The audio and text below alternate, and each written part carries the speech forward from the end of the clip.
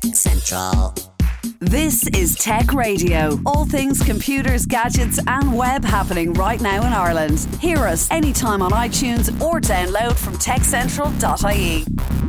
Tech Central. Hello there and welcome to Tech Radio in association with Fidelity Investments. We are the number one Irish tech podcast, bringing you news in tech from around Ireland and across the world every Friday evening on RTE Radio. Or of course you can get it first anytime you like on a Friday morning with your favourite podcasting app from Apple or Spotify or Google or whoever you use. Our sponsor this week, Fidelity Investments, specialise in fintech innovation and are hiring for tech roles in Ireland right now. If you're an online worker or this is the kind of freedom you've always dreamed of, you can find out more about how to virtually join their team at fidelityinvestments.ie, and I will give you that later on in the podcast, and of course it's in the show notes as well anyway. My name is Dusty Rhodes. This is episode 866. Joining me as always is our editor-in-chief, Niall Kitson. We're both kind of a little bit mad this week. I am madly in love. And Niall is just mad. So let's start off with regular mad, Niall. What's mad? Okay. Well, some sad news that was released this week with the dissolution of the Digital Hub Development Agency. Now, for those of you who don't know what the Digital Hub is, I'm sure most people do at this stage. It's, I suppose, a precursor to a co-working space. It was set up in 2003 with an idea of fostering new technology businesses. And so many companies have been through there. Stripe, Slack, I think Amazon had an office there at one stage. Currently, you've got the likes of Bizimply and you've got Lonely Planet as well there as well. So it takes about 50 companies at a go. I think it's had something like 2,000 employees go through its doors at various stages, because people, would start off with an office of two and then they grow and they move out as is the way of these things, which is kind of what you want. It's still to this day, it's the model of co-working spaces. You start small and then, do you know what? You don't need to be renting out a desk for two anymore. You can probably afford your own office or whatever way you decide to continue working. So what made the Digital Hub quite interesting was that it not only had business supports in place, that it was more than just a simple co-working space. There'd be, yes, there is that networking element, but you know what? There's also schemes and things that you can engage with if you want.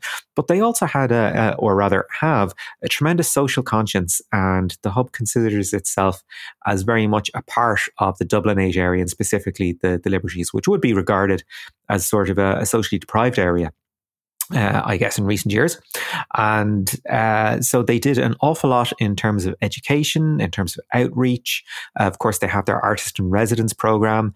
Of course, a couple of years ago, we interviewed their technologist in residence.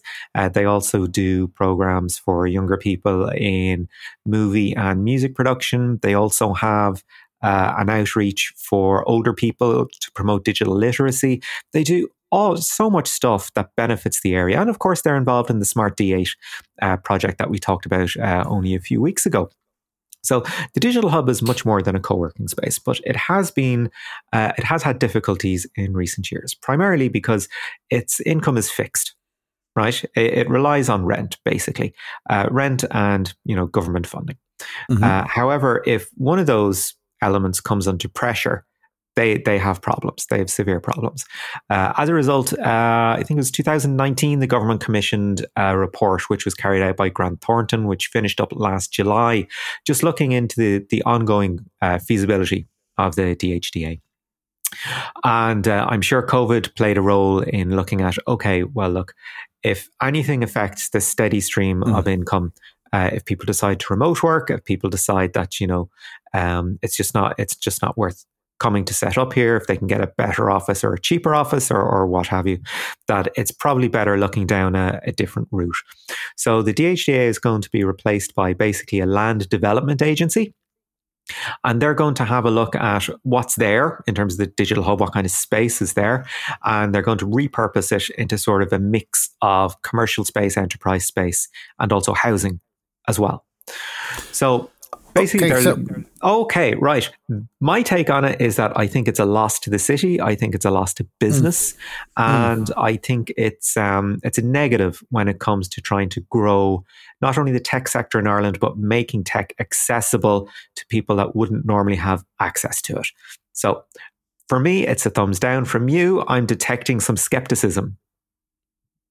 No, I'm not skeptical because everything you say, I remember the Digital Hub, and I know many companies that started in the Digital Hub, and back in the early noughties, it was fantastic because you would have high-speed internet access there. It would be somewhere that you could go to work without taking on, a full premises and all that kind of stuff. And you would have a room and you'd have two people, and then you'd be able to share kitchens and meeting rooms and open spaces and stuff. It was fantastic. But the world has changed since, and we now have a lot of commercial companies who are doing remote workspaces all over the city.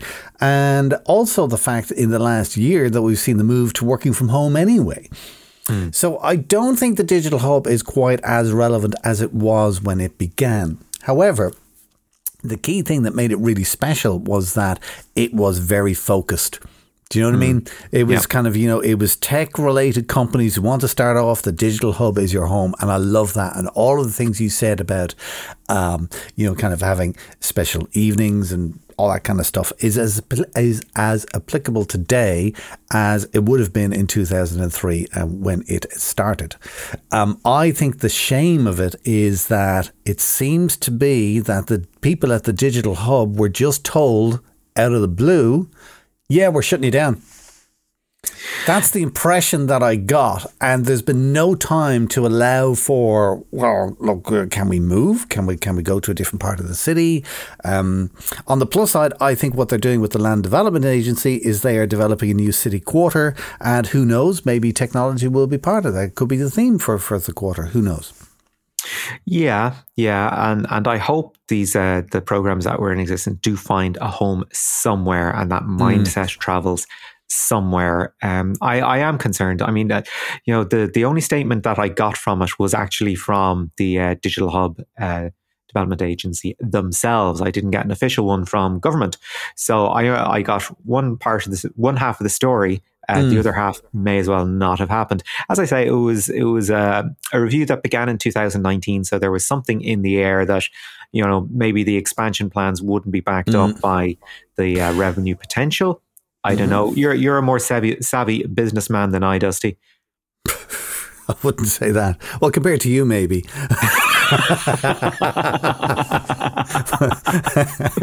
I wouldn't say I'm a savvy businessman, but I can see the sense in it. That was really insulting. I do apologise for that. Now. I am only making a joke as always. Do you know what? Don't put me near dead people because my gallows humour is just appallingly bad. All right, I will be standing there with the casket open and I'll lean over to somebody and go, "Was there a will?" So that's just my sense of humor. It's just my sense of humor. All right. But anyway, business wise, listen, one thing that I picked up in the last couple of weeks, and this is really interesting, okay, because we're going through a level of change and churn in the world, okay? And you can either go, oh no, everything's changing. What am I going to do? And a lot of people are like that. And then there are other people like me who kind of go, wow, this is cool. New opportunities, things are changing, new things are going to happen. All right. It's like if you look at Amazon and you go, oh my God, they're so big and the stock is so expensive. I wanted to buy a share in them, or Apple shares. Oh, I wish I got in on that years ago. Or Bitcoin is the other thing. I wish I got on that years ago. You've got to remember one thing. There's stuff happening right now that in 5 years' time, people will be saying, I wish I got in on that early. Yeah, and it's happening right now. So you've just got to go and find that opportunity. And then the other thing that I heard during the week, and I thought this is really good, and it applies to all of us, okay, in anything in your life. And it could be just, being part of a sports club, or it could be a job, or it could be a car that you own or something like that.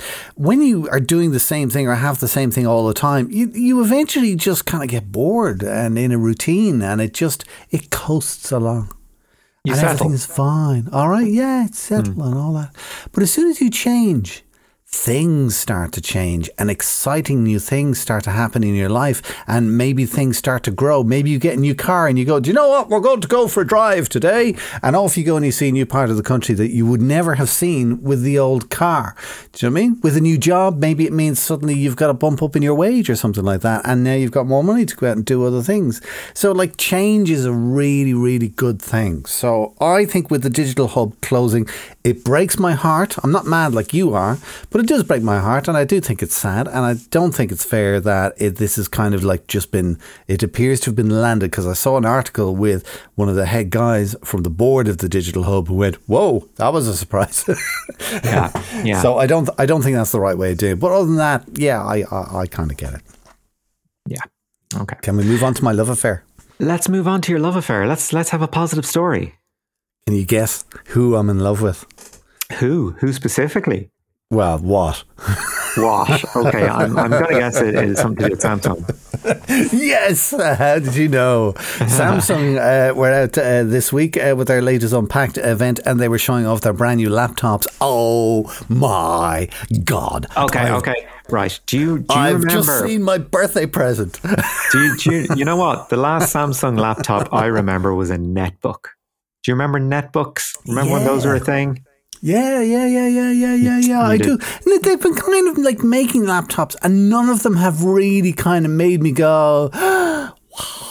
Yeah, well, they got out of laptops for a while because they just decided they weren't that.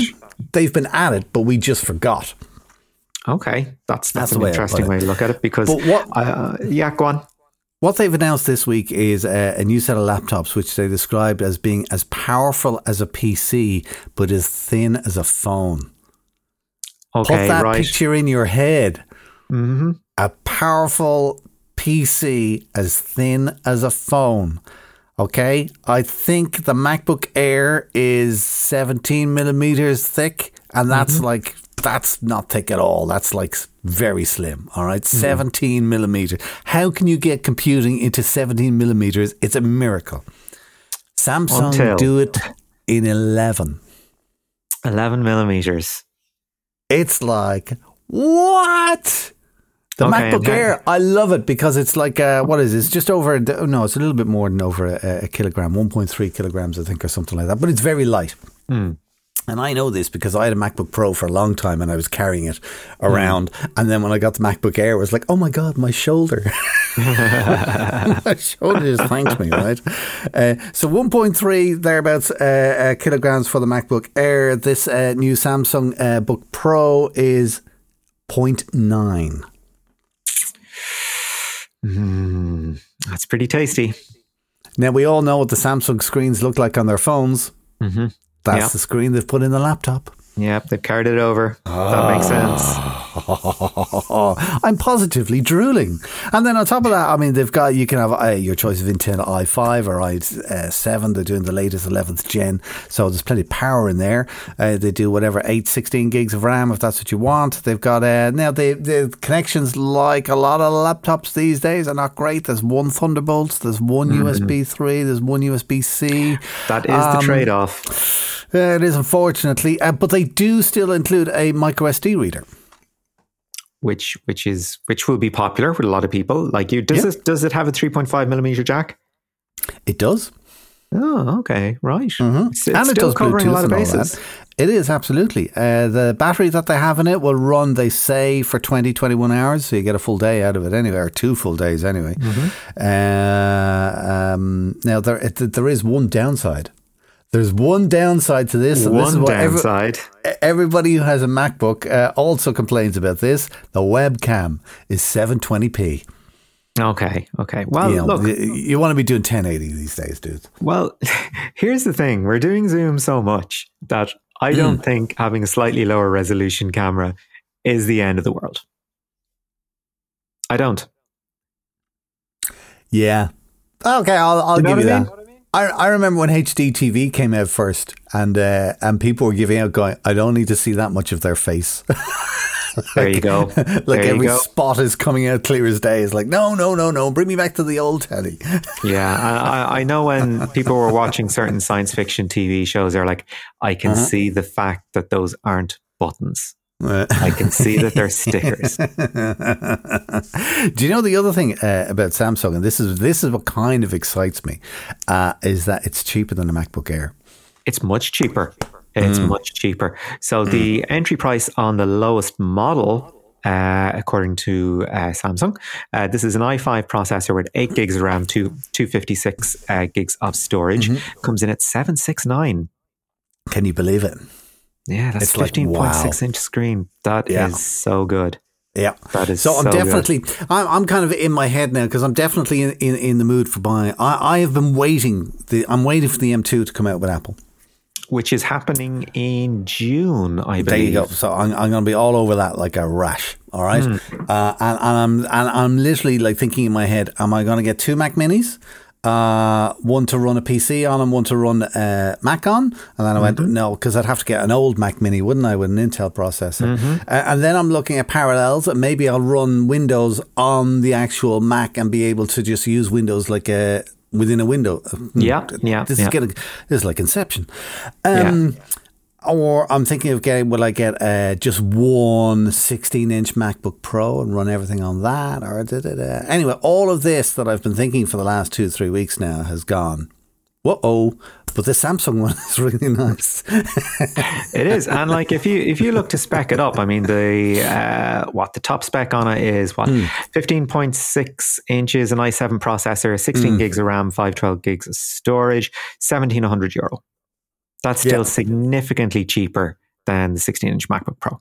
Oh, absolutely. You're looking, what, $2,500 for the 16-inch? So, anyway, I really, do you know what? If I just wanted a Windows PC that was really slim and I was doing office work and that kind of stuff on it, like, kind of nothing, no video editing or anything like that, I'd run out and buy one tomorrow.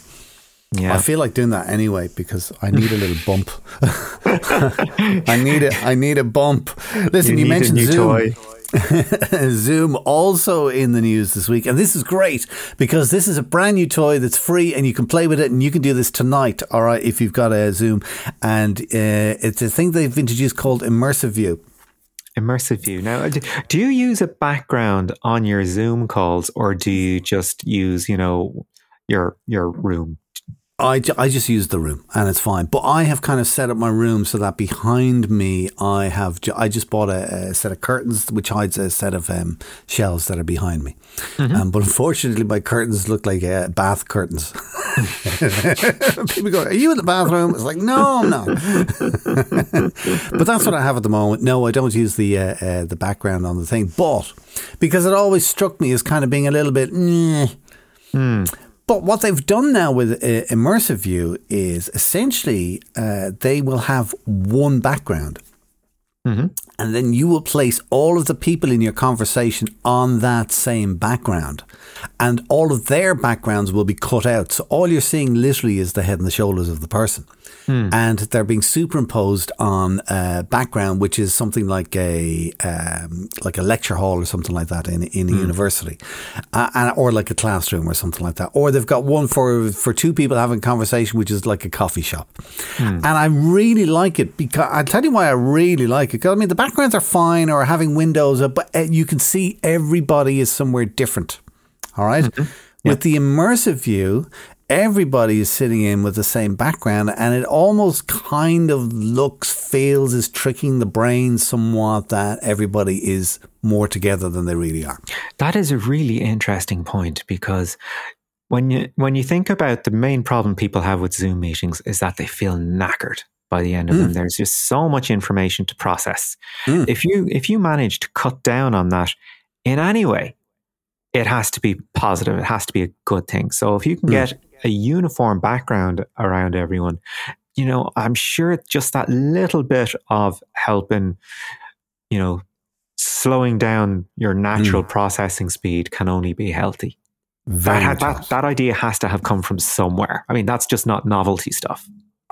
No, that's some shrink in the background who went, what if? But I think it's great. If you want to try it out, Immersive View, the couple of things, you need to have the latest version of Zoom. So just to update your software, you need to enable the setting on your online account. Okay, though from what I can see, it's kind of set as default anyway. So download the latest Zoom. When you start a meeting, just go up to the view at the top right-hand corner. Instead of clicking gallery or whatever the other option is, just click immersive view and try it out. Yeah. And if you're someone that does back-to-back Zoom meetings or something like that, let us know how you get on. Because, does it actually help, or are you still knackered? This is the acid test. Now, speaking of remote working, Trinity Business School had an interesting story out this week. Yeah, the results are in. And guess what? I mean, more good news for habitual remote workers, because people sort of are like, okay, we've been working from home for so long now, but is it actually helping? Well, the literature is coming out and we're starting to see that, yes, indeed it does. According to new research by a chap called Władysław Rywkin at the Trinity Business School, along with Fabia Gerpot and Dana Unger, they have found that commuting does indeed drain your mental energy, affecting your ability to focus on the tasks that you're doing by the time you arrive at work. I mean, big deal. We kind of knew this anyway, but now that we have something that we can compare it to, we can actually go, do you know what? We have literature here, we have examples, and we can say, yep, fundamentally, your commute is ruining your ability to work effectively. So it's being published in the Journal of Applied Psychology. So it has been peer reviewed. They took a sample of 53 employees across 411 data points. And they compared that against a study of 91 employees over 1,719 day level data points. So they had a massive amount of information to work with. So they haven't plucked this out of nowhere. We actually have statistical evidence to show that, yeah, your commute is actually really harmful. But this is the time to be doing these studies. I mean, if you were to, try and get this commissioned 5 years ago, when people were just naturally sitting in their car for, upwards of 2 hours a day, you wouldn't quite be laughed at, but it would be very much crazy. Do you know what would happen? Do you know how disruptive this kind of work would be? So yeah, it's officially out there. So the shift towards remote working, it's good news for your work-life balance. It's good work. It's good for your productivity. It's good for your cognitive processing. Yes, Zoom is quite knackering, but hey, maybe they're onto something. A lot of people have been onto it for quite a while, actually. Fidelity Investments, all right, I know they sponsor the show, but they were a sponsor with us last year, and they were well in the flow of remote working. And that's why they've come back to us this year, because it's worked so well. And they're looking for more people in Ireland who want to work in tech roles, but want to do so from home. Get rid of that commute. Don't be worrying about safety or anything like that.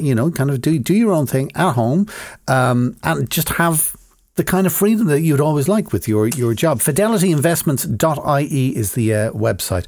I did promise I'd mention again. FidelityInvestments.ie, and the website is mentioned in the notes as well. What else have we got going on this week? Very quickly, Spotify are jacking up the prices for their Duo and their Family, but I'm not sure. I haven't heard anything about the regular cost yet. Okay, we actually mentioned, or rather talked a little bit about this before, and I wonder if we're going to see a little bit more of this phenomena. Now, I know Spotify doesn't suffer from this terribly, because an awful lot of artists have been very skeptical about Spotify, because they looked at the revenue they were getting per stream and went, what? 0.0000 whatever per stream. I mean, that's not... commercially viable. So I think Radiohead pulled their catalogue, Tool pulled their catalogue for a while. I don't know if they're back up there. I knew they had their last album streaming on Spotify for a while. So, not a great deal for artists. So, some fairly high profile names pulled out. But it makes me wonder about this thing that I'm dubbing catalogue inflation. Right. Maybe doesn't apply to Spotify so much, because I think music is slightly more subjective. But if you look at the likes of Amazon Prime or Netflix or whatever, the amount of time you spend scrolling through content might have gone up, but the amount of stuff worth watching has either stayed constant or has actually decreased. And I think we're finding that we are paying more for bigger catalogs, but we're not paying more for more watchable content. So how much is Spotify putting up their rates by, do you know? Yeah, they've got the regular plan, which I'm on, is $9.99 a month. So it's a tenner a month, and it's fine. It's for one person. Yeah. If you want to have, like, if you've got a couple like yourself, myself, we've got ladies in the background supporting us. And you can have a package where on the one deal, each of you gets an individual Spotify account, and that's $12.50 at the moment. They're jacking that up by €1.50 to €14 essentially. It's called a duo. And then they've got a family where you can have 6 people living under the one roof, and that's going from €15 up to €18. Yeah, I'm not into this whole multiple profiles thing. Oh, I think it's great. Do you? Yeah. Oh, God, yeah. It's great. Because with Netflix, like Netflix, everything goes under my list, and like when she's clicking the murder programs that she wants to watch, right, it comes up on my list, and then I'm going through my list and all I see is murder. I wonder if she's trying to tell me something. And then I might see a half decent science fiction movie. Yeah. Oh, that was me.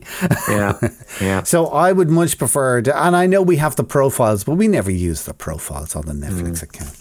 You know, but I think with the Spotify, because you would have different logins depending on who you are.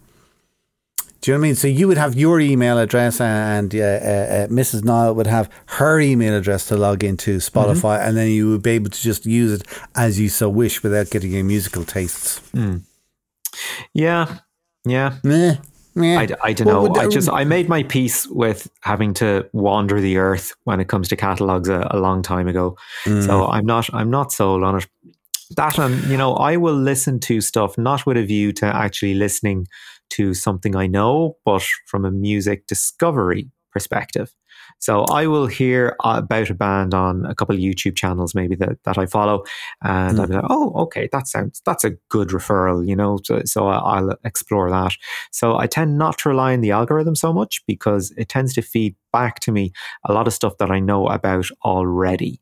So in discovery terms, I just like to let it run. Now, when it comes into, you know, you're now listening to Band X radio, you know, where you'll hear bands that are like something. I'm okay if I decide to do that, it's my own choice. Very rarely do it though. I still go by personal recommendations. All right. Well, that's Spotify. Another one last story before we go, just almost out of time here.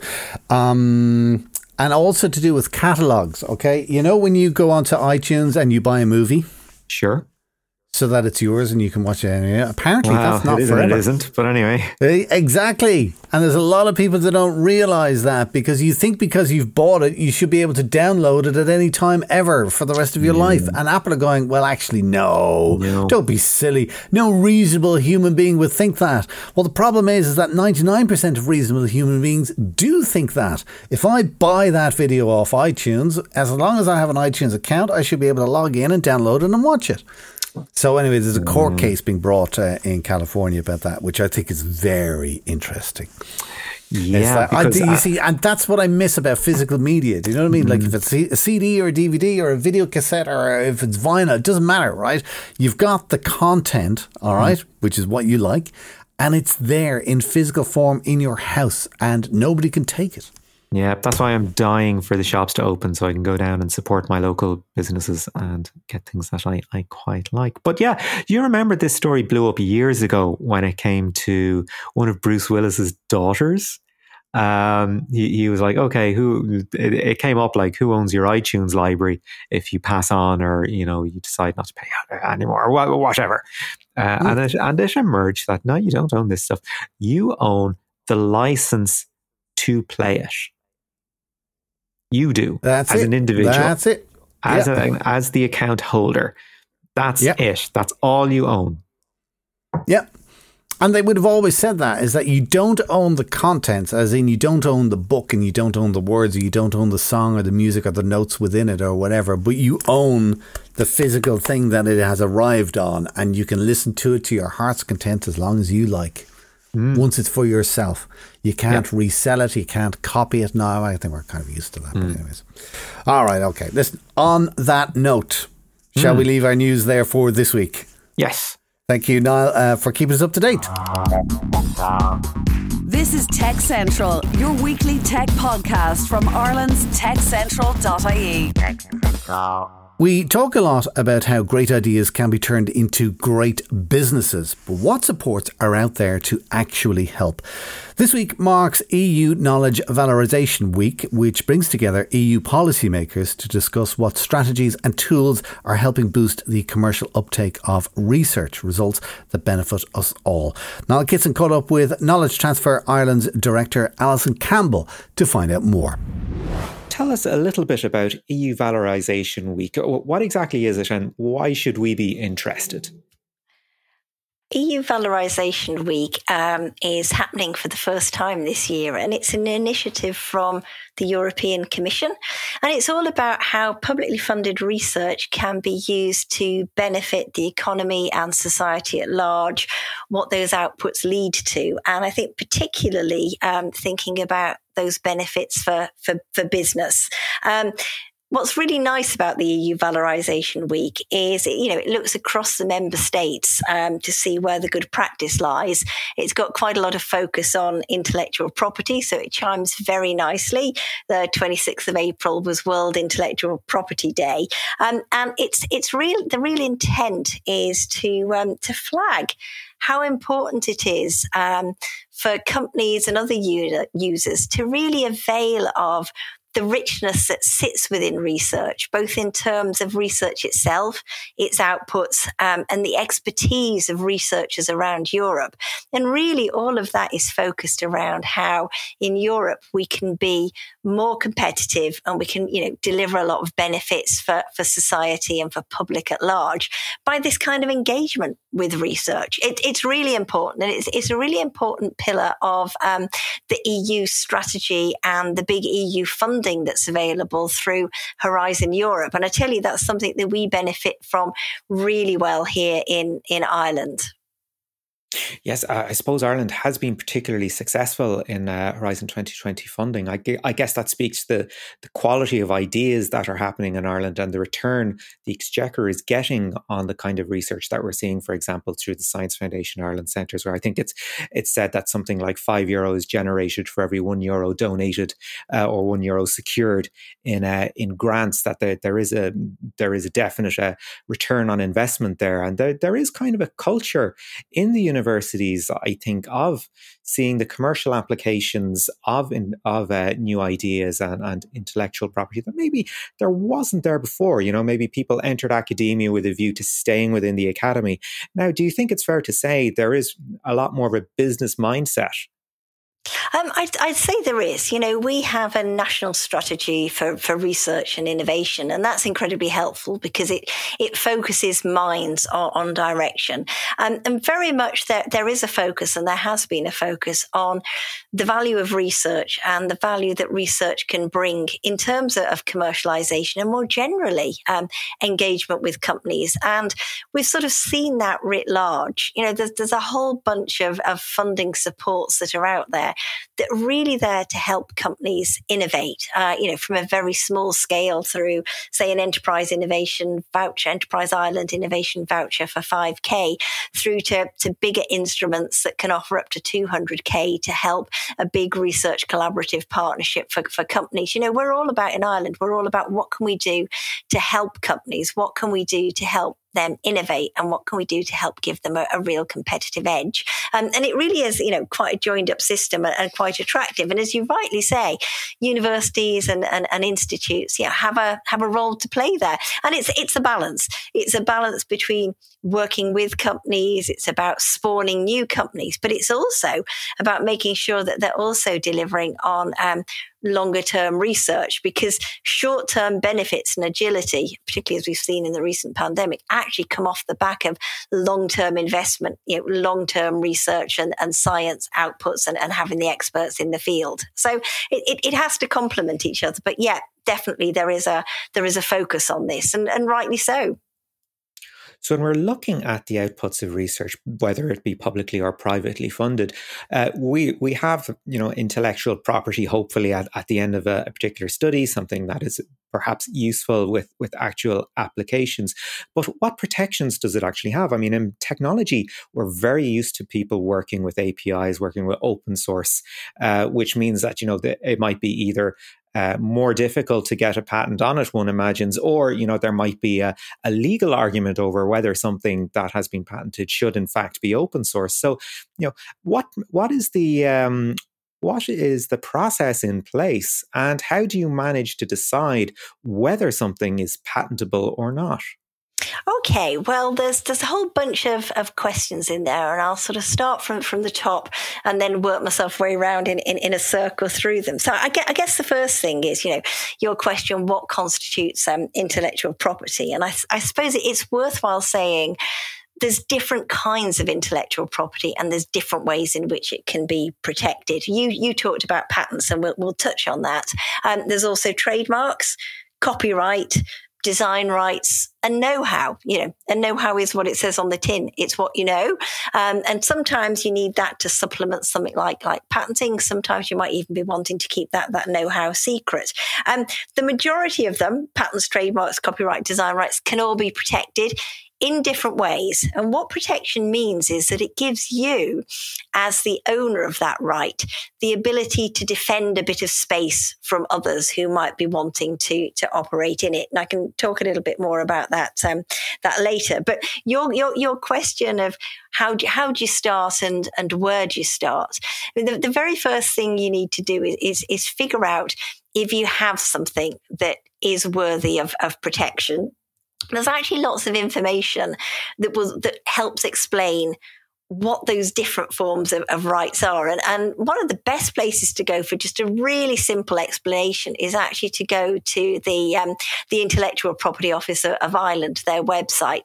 It has in a nutshell what those different elements are. Or if you want to know a little bit more about intellectual property and confidentiality, then Knowledge Transfer Ireland, where I work, on our website, we're chock full of resources.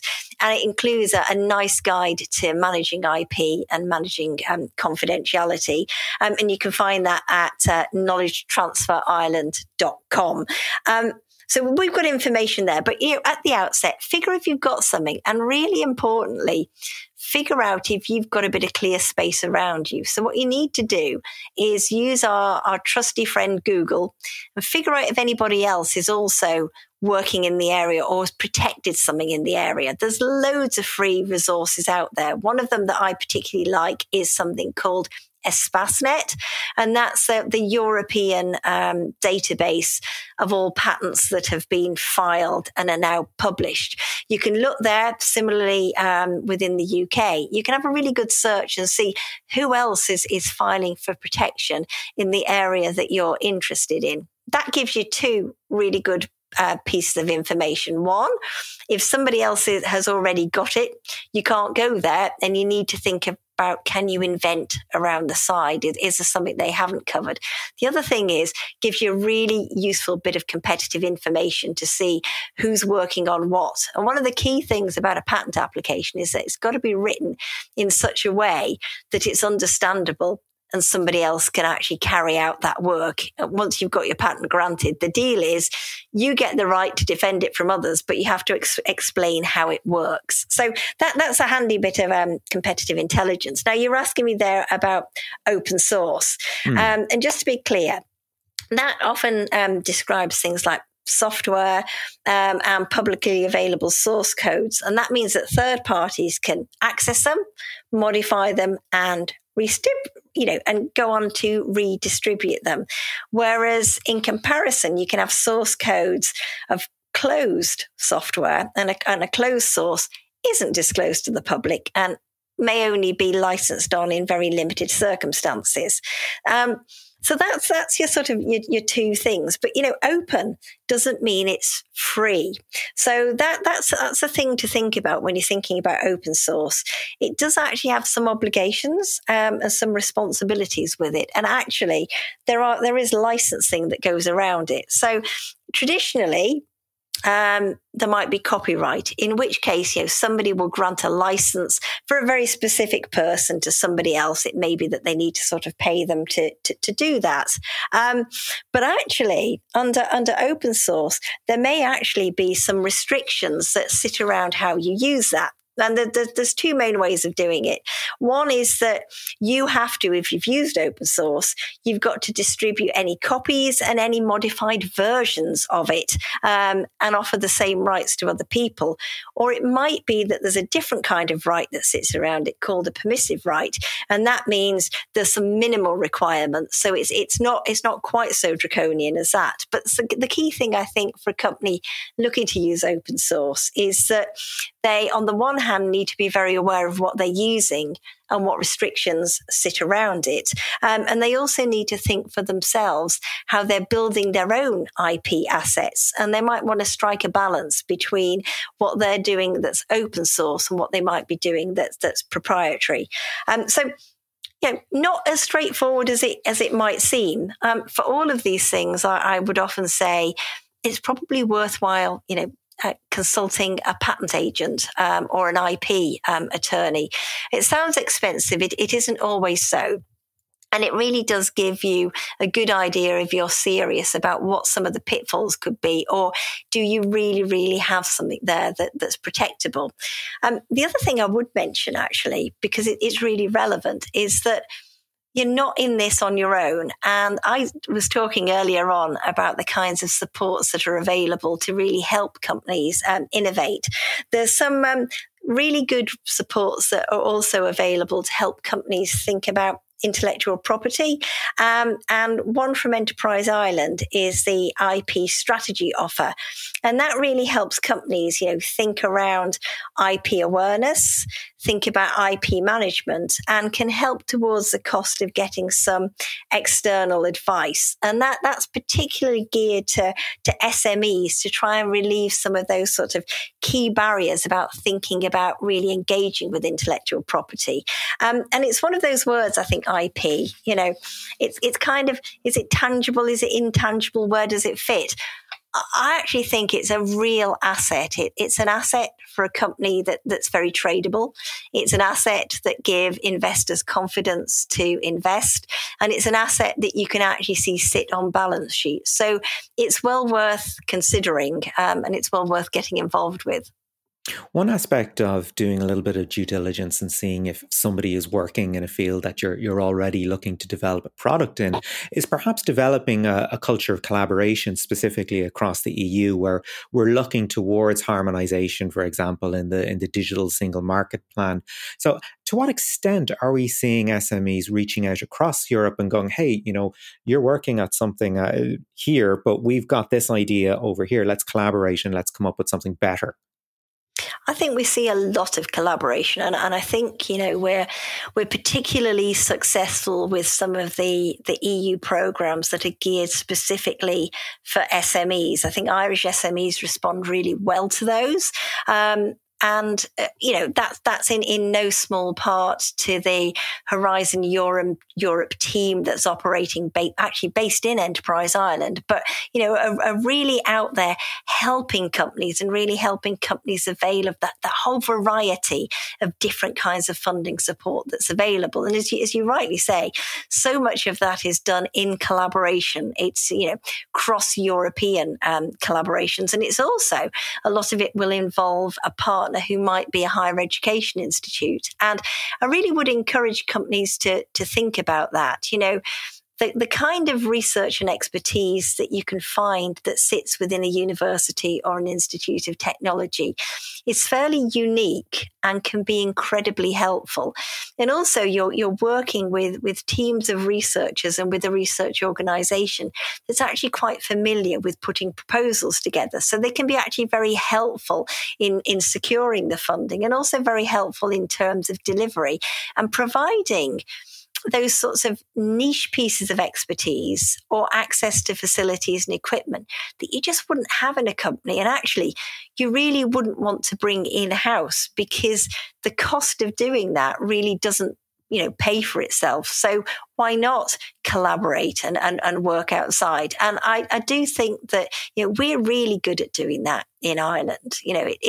We're very open for business within our higher education institutes. We've got some great ways of working.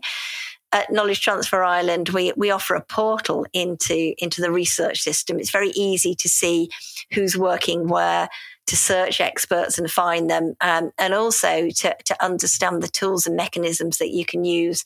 We've also got some information about the different funding sources that are currently available to allow companies to engage in R&D with universities and institutes. And that includes access to, the EU funding supports, and also those that are open, specific Irish supports as well. So I'd encourage people to come on to the KTI website and just have a look at our RD and innovation funding tool, because that's actually a really handy resource. It tells you what kind of money you could get for what, and takes you direct to the sites that you need. And, these days, all of them have got lots of really helpful information that both explain what the various programs are about, but invariably have links to the sorts of people that you need to be talking to who can really help you think through how you might apply for that program or whether it fits for you. One last point, when people talk about intellectual property, they also sometimes think of this vast battleground that's happening in the US against China. And of course, we'll be going into battle perhaps against the UK in a post-Brexit research environment. So what steps can you take to protect yourself? Are we going to see an all-EU approach to protecting IP? That's a very interesting question. And I'm not sure that we can see an all EU approach, and the reason I say that is that we've moved towards sort of harmonisation in terms of the concept of a European patent, but ultimately, Brexit or no Brexit, Brexit is about the administration of certain things, but ultimately, when we're looking at protecting IP, when we're looking at protecting our positions, we're actually looking at, here's a position that a company has. It needs to protect that against, the others who are coming, out and walking into their particular space. And so what we've got in Europe, and we've always had in Europe, is a really good, strong IP regime. And that stands. So, patents, for example, trademarks that we lodge, copyright, they go through a very, very stringent process. They're awarded. There's appropriate systems for challenge that exist. I think what we are seeing is that in other jurisdictions, actually that the standards and the IP standards, are beginning to raise as well. So actually, we should be moving towards a slightly more level playing field, over time. But ultimately, it's about, you need to understand, if you're looking at an international marketplace, you really need to understand where you want to be, which markets you want to go into. And then you need to think about what kind of protection you need to get for yourself in those markets. So, for example, having a patent granted in Ireland is terrific. But if your main market of operation is the USA, you really need to file a patent in the States. Similarly, if you think that there's major manufacturers who might be infringing you and they're based in Germany, you might want to make sure that you've got the right kind of protection in Germany as well. So this sort of takes me back to that idea that I was talking about an IP strategy. You really need to think that through as much as you're thinking through every other aspect of your business strategy, of your product development and of your market development. They actually go hand in hand. But it really can reap rewards, because if you've got that level of protection, you've got some comfort that you can develop your product lines and your service lines. You've got some sense that you can, walk into other markets. And you've also got something, that you can begin to have conversations with other people about and think about trading if you need to. And that was Niall Kitson chatting with Alison Campbell, a director with Knowledge Transfer Ireland. That's our show for this week. Do remember you can get the lowdown on all things tech in Ireland with hourly updates, daily newsletters and more, which you can grab at our website techcentral.ie, or of course listen to us each week online or Fridays on RTE Radio 1 Extra. Until next time, from myself, Dusty Rhodes, and from Niall Kitson, thanks so much for listening and have a great weekend. Get Tech Radio. Subscribe for free with iTunes or download on demand at techcentral.ie. Tech Radio is produced by digitalaudioproductions.com. Tech Central.